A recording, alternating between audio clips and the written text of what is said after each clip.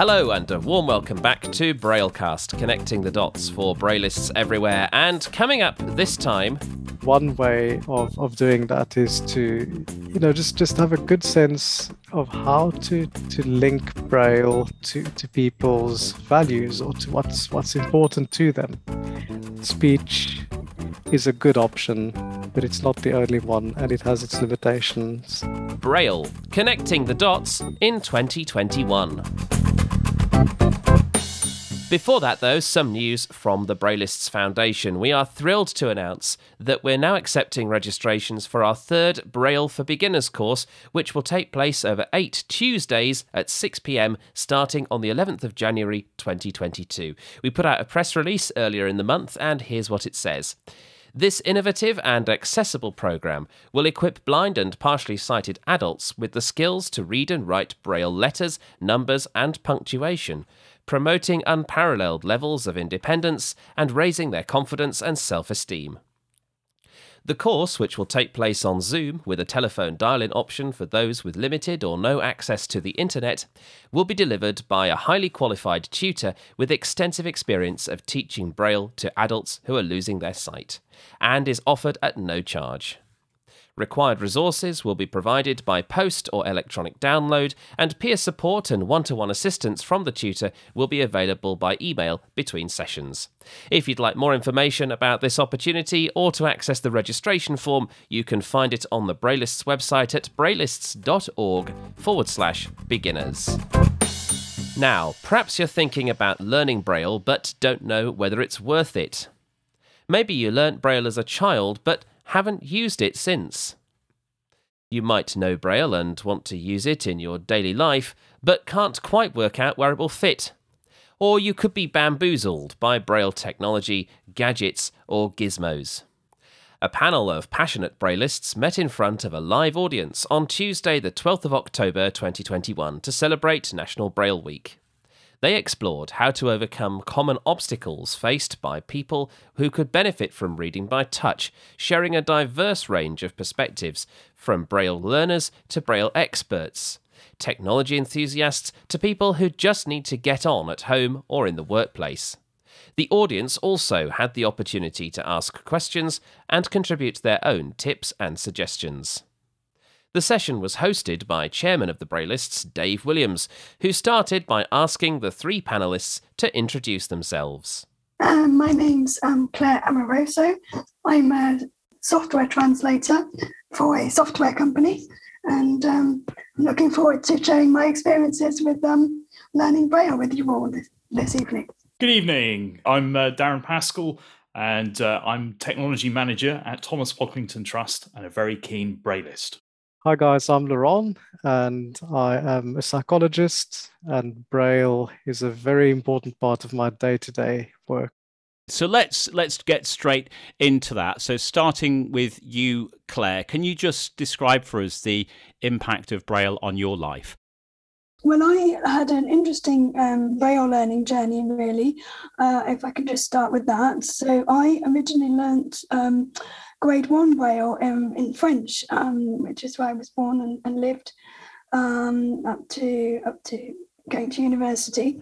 And I learned originally through a distance learning course, through just a textbook and a cassette, and I had to send the cassette back and forth with an instructor lady.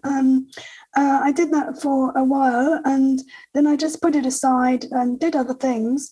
And then when I went to university, I found having to deal with screen glare issues and things like that very difficult. So I took up Braille again, even though obviously I was also using screen readers by that point.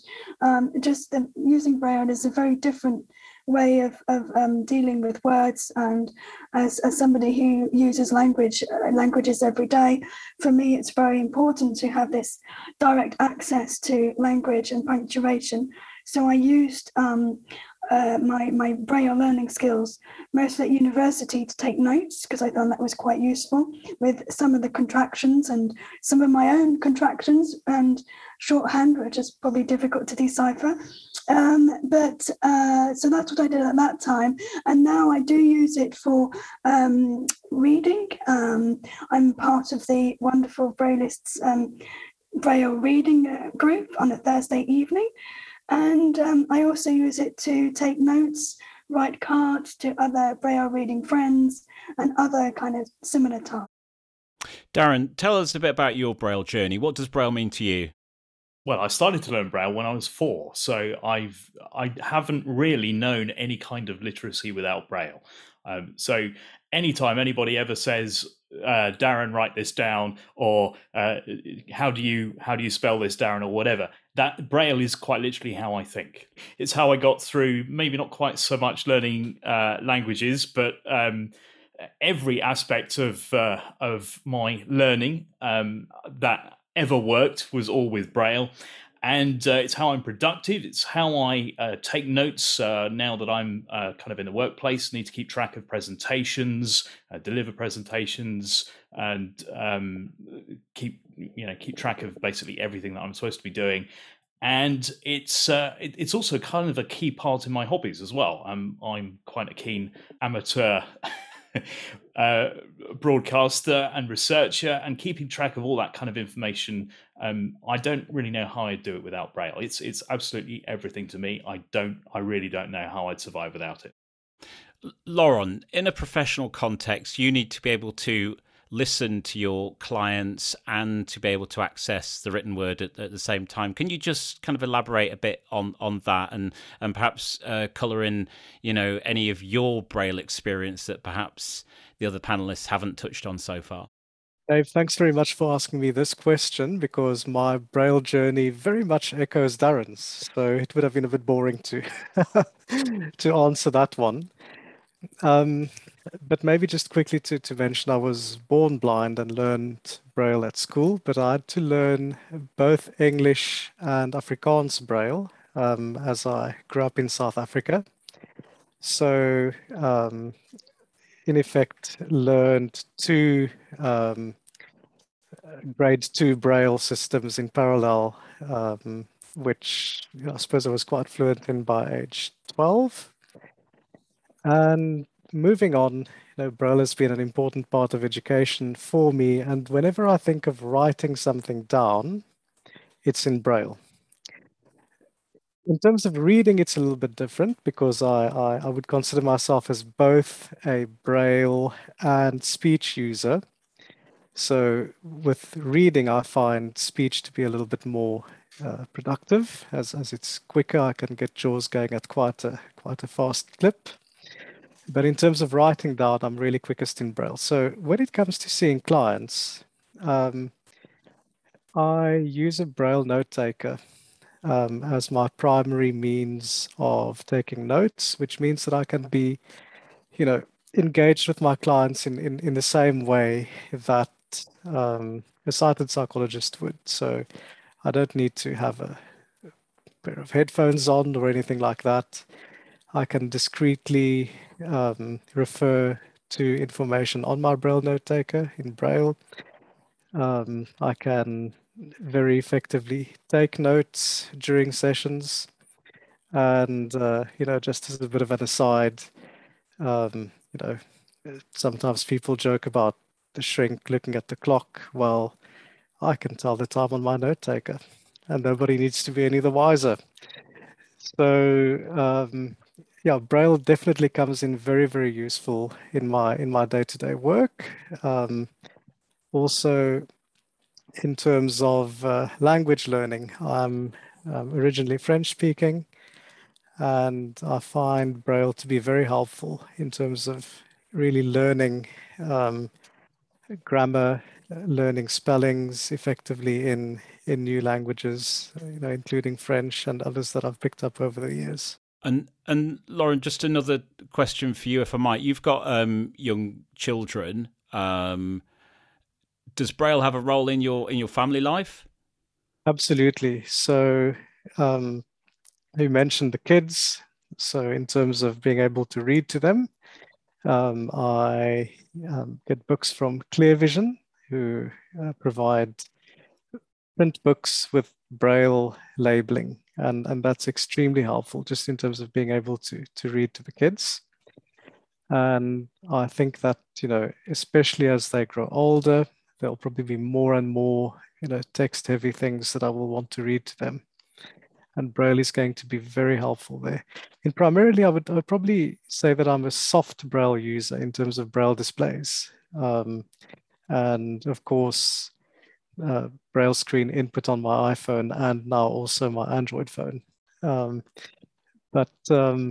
Yeah, I mean, with the kids especially, the paper Braille comes in super useful. And of course, with labeling things around the house, especially in the kitchen.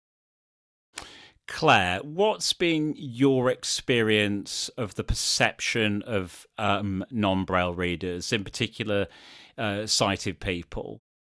I think most sighted people have some awareness of Braille as something that does exist, but I think it's something that's quite mysterious and something they don't know much more than maybe they've come across it perhaps, well, especially on things like medicine packets that are labelled in Braille, or perhaps in the odd label in some public buildings, perhaps in a museum or perhaps something like that. So I think it's something that is quite mysterious, perhaps not very well known. And I think, if you do mention that you do read Braille to some degree, people find it quite intriguing, I think, because it's such a different medium, a different way of accessing information. Darren, what do you think are some of the most common misconceptions that exist around Braille?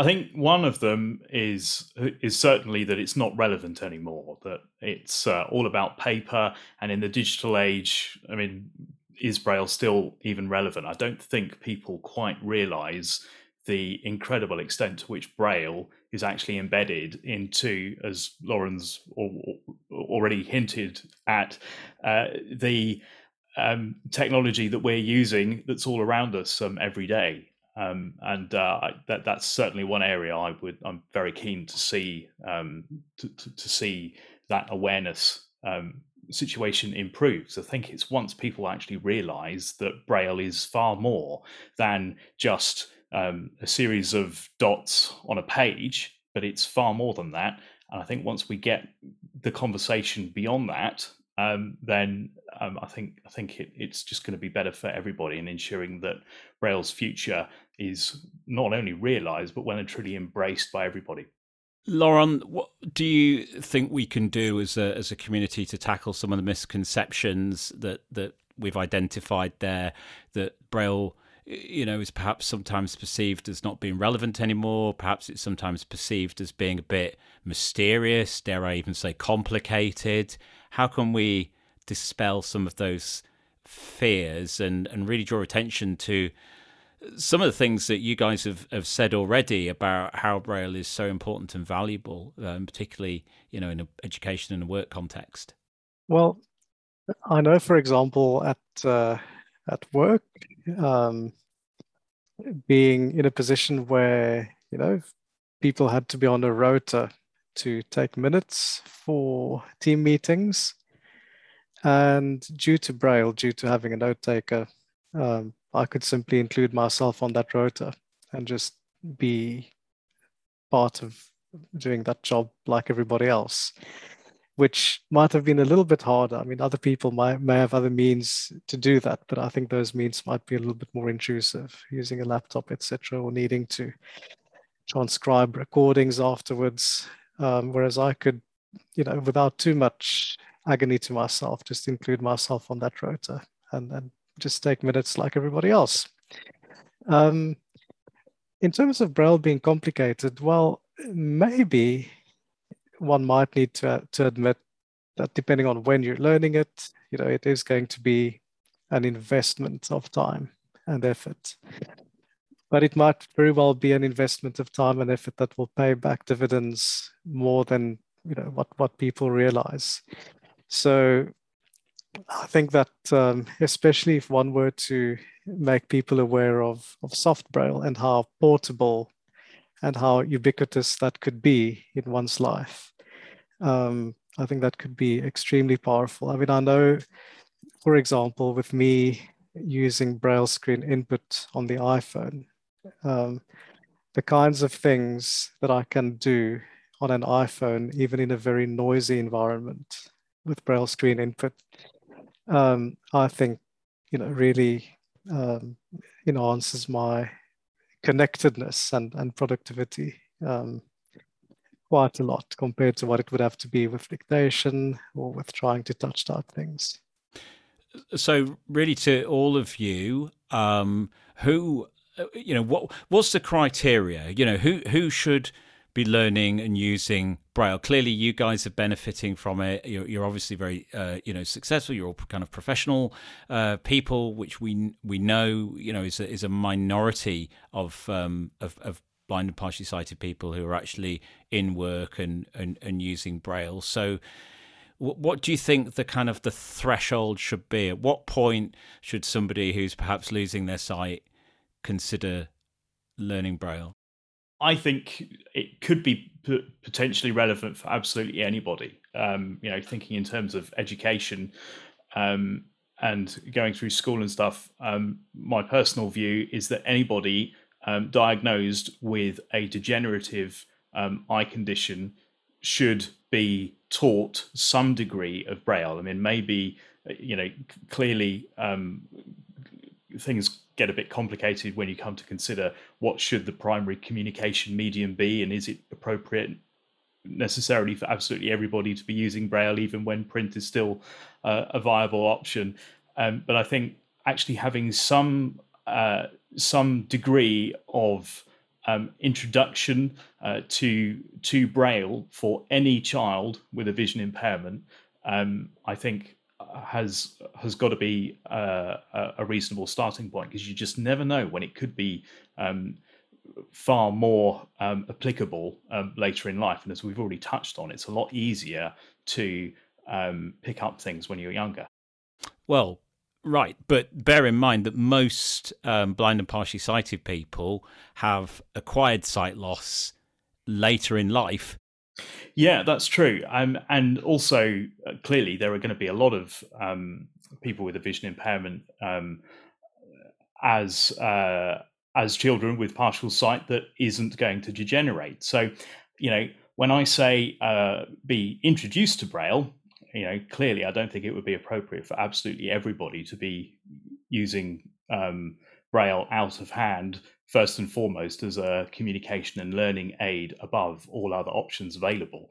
I'm not saying that, but I think to perhaps give the option for any child to be learning, say, very, very basic grade 1, perhaps, alphabet and numbers,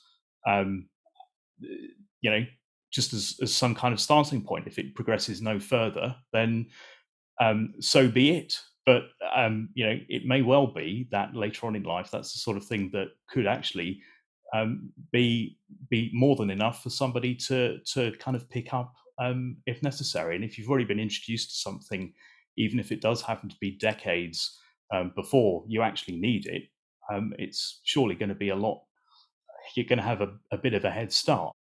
Claire, you mentioned right at the very beginning that you read with the Braillists reading group on a Thursday. We call it book club, but it really is a kind of an opportunity for Braille readers who are getting started to really come together and offer a bit of peer support for one another. What do you think are some of the practical problems that beginners face? I think especially, first of all, motivation. I think keeping going is something that others Braille beginners have mentioned, and something that I struggled as well at some certain points, just carrying on practicing a little bit every day, perhaps using different materials, perhaps some on paper, some if you do have an electronic Braille device. I think motivation is a big factor, and also just in terms of access to different kinds of material.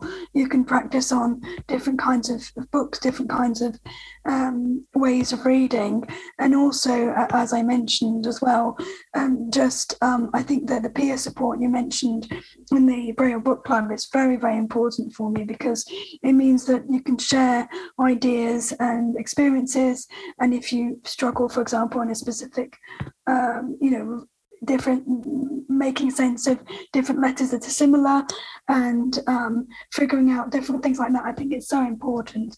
So having that peer group for me does solve some of those beginner Braille issues. So you would say to people, look, join some sort of group or club that will help. Yes, or try and link up with other Braille beginners. I think is useful.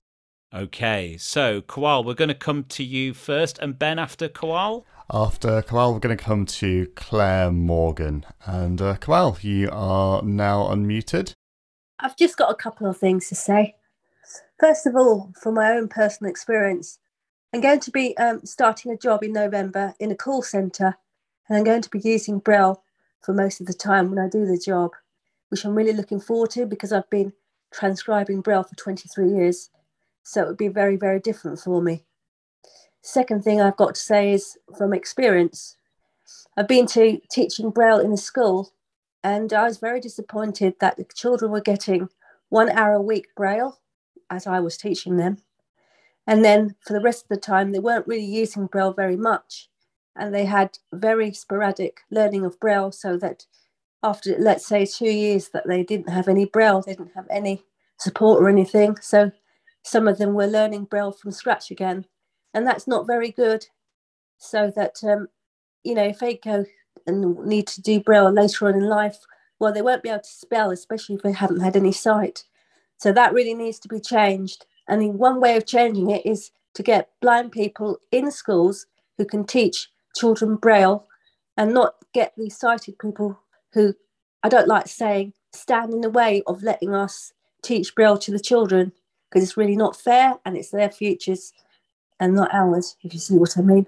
Wow, there's loads to think about there, Kawal. And obviously wishing you, all the very best in your new role, and that is something I think we can all recognise. We hear that quite a bit from parents of children learning Braille, that they don't get enough access to that expertise. So I think you've definitely probably pressed a few buttons with people there. Definitely. Great points there, and great to get the discussion going. We've got Claire Morgan. You are now unmuted. I just wanted to know what's meant by soft Braille. Oh, Darren, do you want to take that? Okay, sure. So soft Braille, it's basically any form of Braille. Well, I think of it anyway as being any form of Braille that isn't represented on a paper. So it could be reading Braille, say, on a Braille display, or some kind of electronic means. Yeah, it usually means electronic Braille, I think, Claire. So usually using Braille on a Braille display would be the most common way people would think of soft Braille. They are a great question, and I'm sure you won't be the only one who asked that to themselves either. So thank you once again, Claire. Going to come to Russell next, and Russell, you are good to go. I lost my sight in a car accident when I was 25, and I took an adjustment to blindness program, and they taught me grade 1 Braille, uncontracted, I guess it is now. And the lady that was teaching us Braille told us that if you learn Braille when you're older, that you probably won't get very fast at reading. So I was kind of discouraged about that. So basically I learned enough to label CDs and label stuff, but I never took it any further. So about 5 years after that, I decided I kind of like to learn contracted Braille. Somebody had given me a Reader's Digest in Braille, and I'd pick it up every once in a while, and I couldn't make head or tails out of it, just the odd letters here and there. And So I went to the local CNIB here, and I'm from Canada, and got the Braille lessons, and I kind of worked through them on my own, and it was I always say it was like magic. I picked up the Reader's Digest, and all of a sudden I started to be able to make sense of it, and I was able to read it. And so I've been working for the last 20 years at a university. I don't use the Braille much, but I do have a Braille display hooked up to my computer, and I use it for reading back phone numbers. And I have a note taker, still an old Packmate, that I take minutes at meetings. I've chaired meetings before, thanks to Braille, because I wouldn't have been able to do it without the Braille.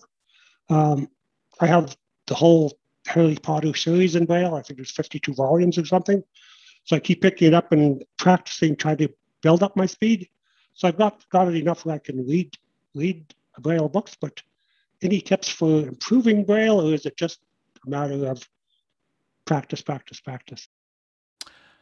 I'm gonna offer that to Claire Russell. I mean, you make a really good point, though, that actually, reading speed isn't the only measure of success, because of course, labeling and maybe playing a game, or some other small use case, are equally valid reasons for using Braille. But it is nice if you can improve your reading speed, if you're able to read longer form pieces. Claire, what do you find works in the book group? I think most people mention that practicing a little bit, so reading a little bit every day, perhaps for a set amount of time, but just taking it slowly, bit by bit, making sure your hands are warm enough, and they're not too cold, that the circulation in them is okay. And then also in terms of your position, in terms of sitting and how you are, and sometimes trying to vary a bit the position your hands are, or the way your wrists lay on the paper or the Braille display. All those kind of little things can help with reading for longer sessions of time. Yeah, sometimes putting the book on the table rather than on your lap can make it easier, because you haven't got to worry about it slipping off. And that's a great tip about warming your hands, well, washing your hands in warm water and obviously drying them before you start reading. That can help with sensitivity. And perhaps come along to one of our sessions, Russell, and we can sort of dive in a bit more to kind of technique as well, and perhaps using as many fingers as possible, and making sure, of course, you're using the most sensitive part of your finger as well. I think sometimes people think it's the very end of your finger, when actually it's the kind of the pad where your fingerprint is that tends to be the most sensitive area. Laurent, we've not heard from you for a while. I mean, clearly, Braille is making a massive impact for you in your work. It means you can do more of the same things as your colleagues in terms of being able to discreetly access notes and free your ears to listen to the environment and the people around you. But thinking about some of these obstacles that people face when they're getting started with Braille, not being sure when to start with Braille or whether it's even worth it, and how to overcome some of the problems. Do you have any thoughts to add on that? Yeah, I was just thinking that maybe one way of doing that is to just have a good sense of how to link Braille to people's values, or to what's important to them, and how to, especially after sight loss, link the concept of Braille to helping people get their lives back. Because I think for many people, they tend to think, well, it's too difficult. Well, I would actually suggest that, yes, maybe it's not the easiest thing in the world to do, but it's certainly, for many people, maybe a bit more doable than what they might think. And for Braille to then become, more of, one of the options that's put in front of people when they lose their sight, as opposed to kind of a way out thing, and to then link that a little bit more to how people can get their lives back. So for example, my hobbies involve Braille quite a bit. So if I think of, for example, choir singing, Braille, both note taking and in terms of being able to then read back music or lyrics or things like that in Braille is extremely helpful. Also, in terms of one's spiritual life, in terms of being able to participate in one's faith community, accessing scriptures, being able to potentially do things from the front, being able to be, an active participant with your fellow um, believers in whatever way that you might feel led to be. I think Braille definitely equalizes the playing field there quite a bit. So I think just helping people to realize that speech is a good option, but it's not the only one, and it has its limitations, as does Braille. But the more tools in your toolbox, the better you'll be. So in a moment, Darren, I want to come to you and talk about how we navigate the whole world of Braille tools. And I think you work on a project that might have some relevance to that. But Ben, let's see if we're having any more joy with getting people unmuted. Yeah, so we've got Jane asked a really good question in the chat, actually. And this maybe leads slightly on to the tooling question. Jane is wondering what you would do if you wanted to prepare for a job interview. So I guess we could talk a bit about what role Braille might play in a job interview in terms of helping you get that competitive edge, and perhaps what Braille devices might be useful in a job interview. So certainly some interviews include a presentation element, and I've used flashcards in the past, for example, to help me through that presentation. So just you don't need to have a lot of Braille knowledge or even a high reading speed, but just as kind of little aid memoirs, just have a few words on a couple of flashcards to help you deliver a presentation. If that's one of the requirements of a job interview, that might be useful. Perhaps also having some facts and figures about the organisation that you're applying to under your fingertips might show that you've done your research and that you know about the organisation, and hopefully that sort of addresses the question. What I wanted to kind of explore with you, Darren, you've written for Pocklington about various product categories and helping people with making purchasing decisions when it comes to finding the right product for them. When people are starting off with Braille and they're wondering what the right tools might be for reading and writing, is that something that your project can help with? Yeah, absolutely. So there are various kind of aspects of this that we're kind of attempting to address. So in terms of where do you start? So for somebody learning Braille, I think it's fair to say that if you're kind of near the start of that journey, having access to, okay, so we've already heard about soft Braille in terms of being Braille on refreshable Braille display equipment, but that's probably not a good starting point, because a lot of that equipment kind of implies that you have a degree of Braille knowledge to be able to operate it. So in terms of getting kind of started at the very beginning, having access to, say, maybe some Braille labeling equipment or some kind of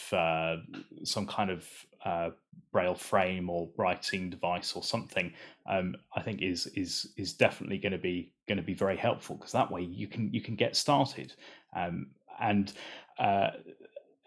then when it comes to maybe looking at how Braille, in terms of fitting into the kind of technology tools that you maybe have at your disposal or will have at your disposal, we've also got information on the website, which we call Vital Tech. It's all one word, vitaltech.org.uk. About Braille display equipment. So we fairly recently we've reviewed the Orbit Reader 20, Braille display, which is, I think, still, if not the cheapest, it's one of the cheapest that you can get on the market at the moment. So looking at for an outlay of somewhere around about £400-500, getting access to an electronic Braille device that will let you read thousands of books available from RNIB, but also take notes and get access to Braille on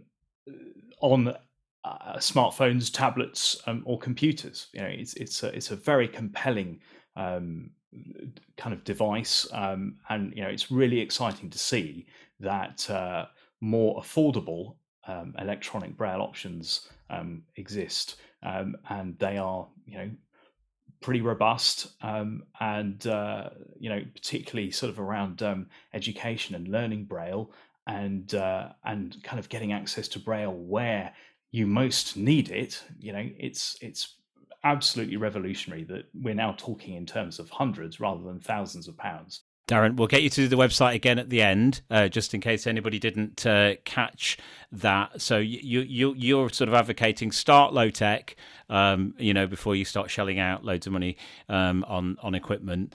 Claire, you mentioned that you started out with French Braille, and obviously you're speaking with us this evening in English. How did you find the transition? Well, obviously, French has the specialised Braille symbols for accented letters, which I obviously didn't need to use for English Braille itself, and the way numbers are presented is a little different. But apart from that, really, the punctuation and the basic letters and all those kind of things on a basic level for my kind of uses didn't pose any major issues. And do you think like your journey in learning English would have been different had you not been a Braille user? Well, I was accessing English materials in other formats as well, but I think it does obviously having that extra option, as others have mentioned, an extra tool in my toolbox did make things much more interesting and more enjoyable as well.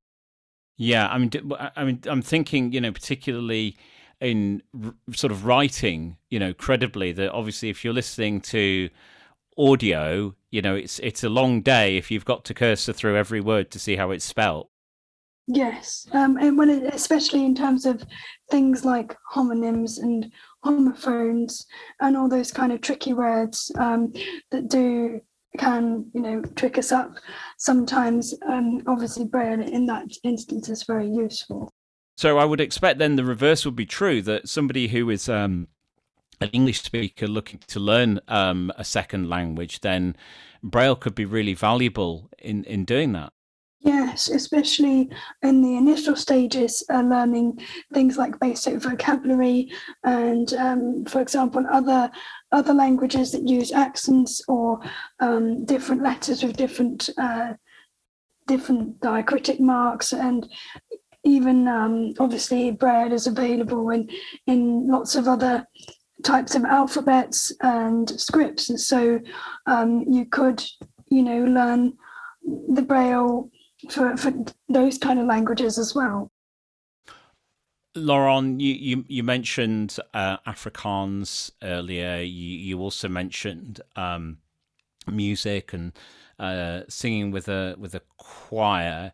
Do you think, particularly in respect of your choir, do you think without Braille you might be excluded from some aspects of that? Well, I think I would have had to make better use of my memory, so it would probably have been one skill swapped out for another. But I think especially with choir singing, I'm not a very good Braille music reader, So I rely on Braille especially more for the words. For the music, I tend to need a bit of repetition to let it all sink in. And if I had to memorize the words as well, my guess is that I would probably just need even more repetition, especially when it comes to singing things in other languages where you need to remember the sound as opposed to the meaning. That helps. And are you doing that then? You're learning material that's in a language that you're not familiar with, and Braille is facilitating that. Yeah, no, absolutely. So, things that might be in Latin or, things like that. So I might not write the, things in a way that they should be written down, but at least I'll reproduce the sounds in a way that makes sense to me in Braille. Right. So you're sort of writing phonetically, essentially, to get the sounds down, so then you're able to reproduce those at the appropriate time. Yes, and in fact, my first instance of doing that was as a 12-year-old. I had Greek friends, and they used to go to Greek school on a Saturday, and I thought to myself, well, I fancy learning a bit of Greek. So I didn't learn to read or write Greek, but I learned to, just have some basic chat and a bit of conversation. But I used to do that with Greek as well, just develop my own little phonetic script for Greek, which at least helped me to, hold on to the information a bit better. Now, we've got a fairly technical question from Catherine in the chat. Catherine, we'll do our best to answer this. No pressure, panel. So Catherine wants to know, can you switch between, for example, French and UEB Grade 2 on the Humanware Brilliant line of displays? We teach the single cell French contraction accents at school, which are in Bossa and Duxbury translation software are compatible with. But the Brilliant doesn't currently display single cell French accents. So that may rather depend on your screen reader. So if you've got your Brilliant connected to a smartphone, tablet, or laptop, then depending on the screen reader that you're using, then you may be able to switch Braille code within the screen reader, so JAWS or NVDA.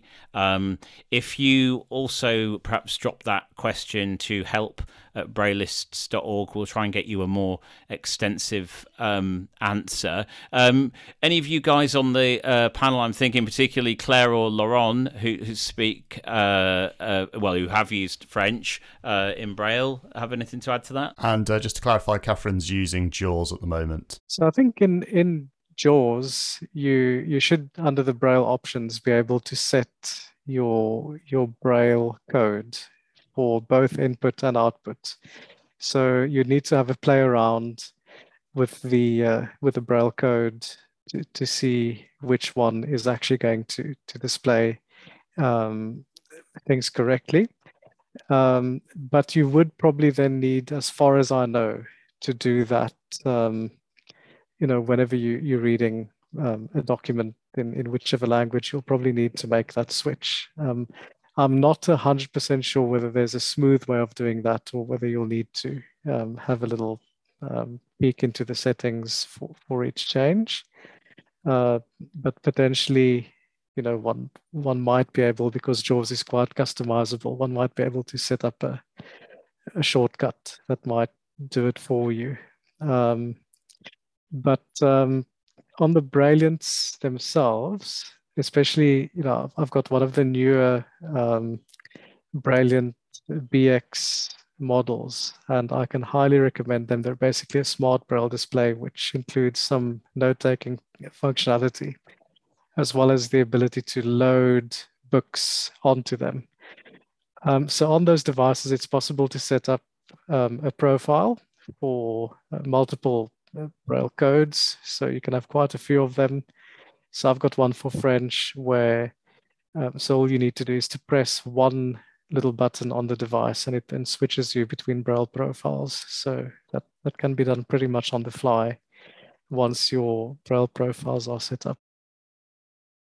All right, so I'm just going to have a quick sort of pop round the panel for any final thoughts about how we tackle the barriers or obstacles that sometimes people face when encountering Braille. Any final thoughts from you, Claire?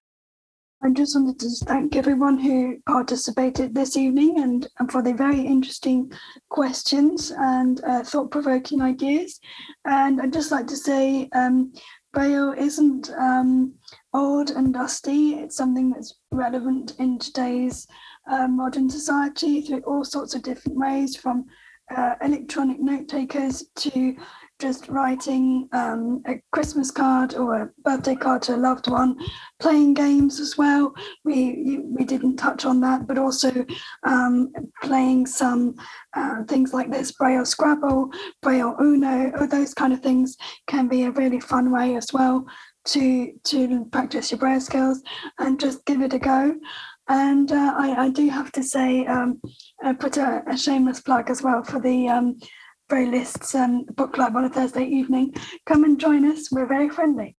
We certainly will. Thank you very much. And I proposed to my wife on a Braille Scrabble board, but that's a story we'll save for another time. Darren, any shameless plugs or final thoughts from you?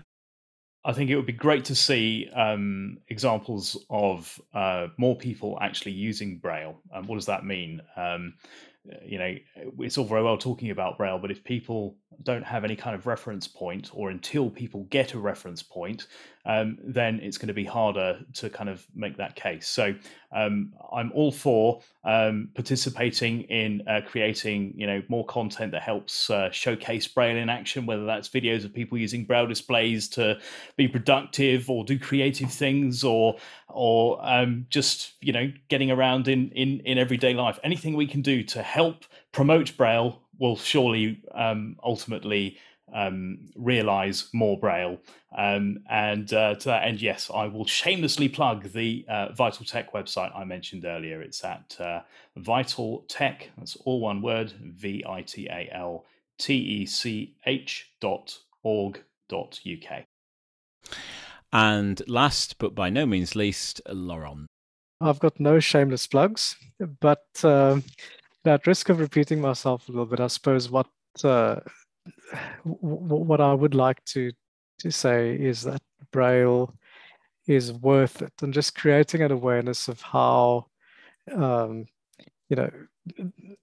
being a Braille user doesn't necessarily mean being encumbered by loads and loads of paper and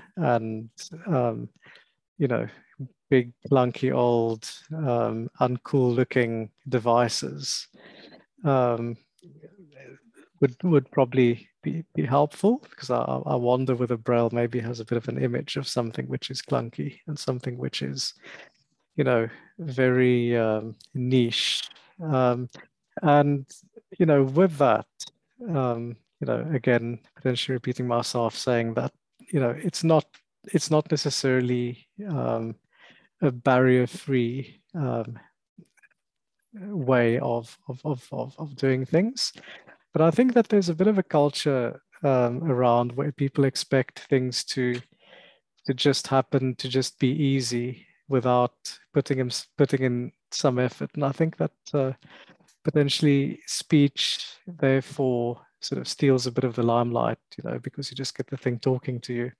But I think just creating that sense of, Braille, might take a little bit of effort, even if it's to get to grips with the alphabet, but even that will, deliver some of your old life back, especially if you're someone who's lost their sight. Laurent Cadet de Fontenay bringing to a close this episode of Braillecast. The other panellists were Darren Pascal and Claire Amoroso. The session was hosted by Dave Williams, moderated by Ben Mustill-Rose, and produced by myself, Matthew Horsepool. Next week's podcast will focus on improving your Braille reading speed, which was touched on in this episode. We'll go into a lot more detail about that with Kit Aronoff. That's coming up on next week's Braillecast. The website that Darren mentioned, Vital Tech, can be found at www.vitaltech, that's VITAL Tech, TECH.org.uk. And information about the Braillists Book Club, which meets every Thursday at 6 p.m. in the UK, can be found on the Braillists website at braillists.org/events. We hope you've enjoyed this episode of Braillecast, the official podcast of the Braillists Foundation. You can find more Braille-related content by subscribing to Braillecast, all one word, in your podcast client of choice, or listening to Braillecast, connecting the dots for Braillists everywhere on your smart speaker. You can also find past episodes on our website at braillecast.com. If you have comments on the podcast or suggestions of topics or guests for future episodes, we'd love to hear from you. Please email help@braillists.org. You can also find the Braillists on Twitter @Braillists or on Facebook, facebook.com/Braillists Foundation.